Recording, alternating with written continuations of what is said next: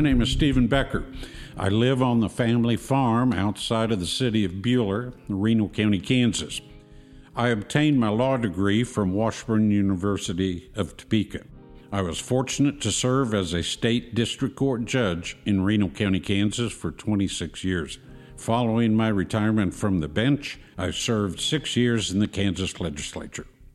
The law is embedded in our society, and sometimes it works, and sometimes, unfortunately, it doesn't.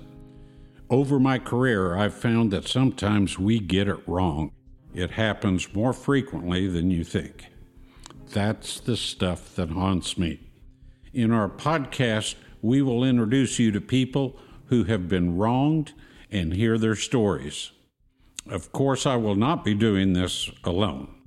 My partner in this endeavor is Elizabeth White, a graduate from the University of Kansas with a degree in political science, who brings a decade of experience with the Department of Corrections. Oh, yeah, she's my daughter. I couldn't be prouder.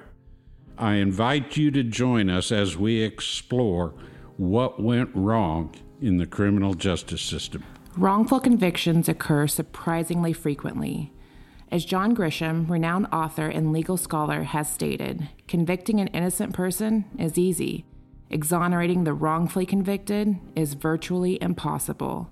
There have been 2,800 exonerations since 1989. 123 of those persons exonerated had received the death penalty. That means 4 times each year the United States would have executed an innocent person. There are 2.3 million people in this country's prisons and jails. If 1% of the incarcerated population is innocent, and experts believe 1% is a conservative estimate, it means that 23,000 prisoners are serving a sentence for a crime they did not commit.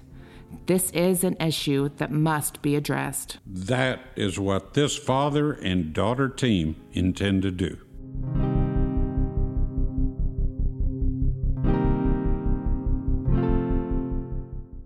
Join Stephen and Beth in Cleared: What Went Wrong in the Criminal Justice System on Apple Podcasts, Spotify, or anywhere where you find your podcasts.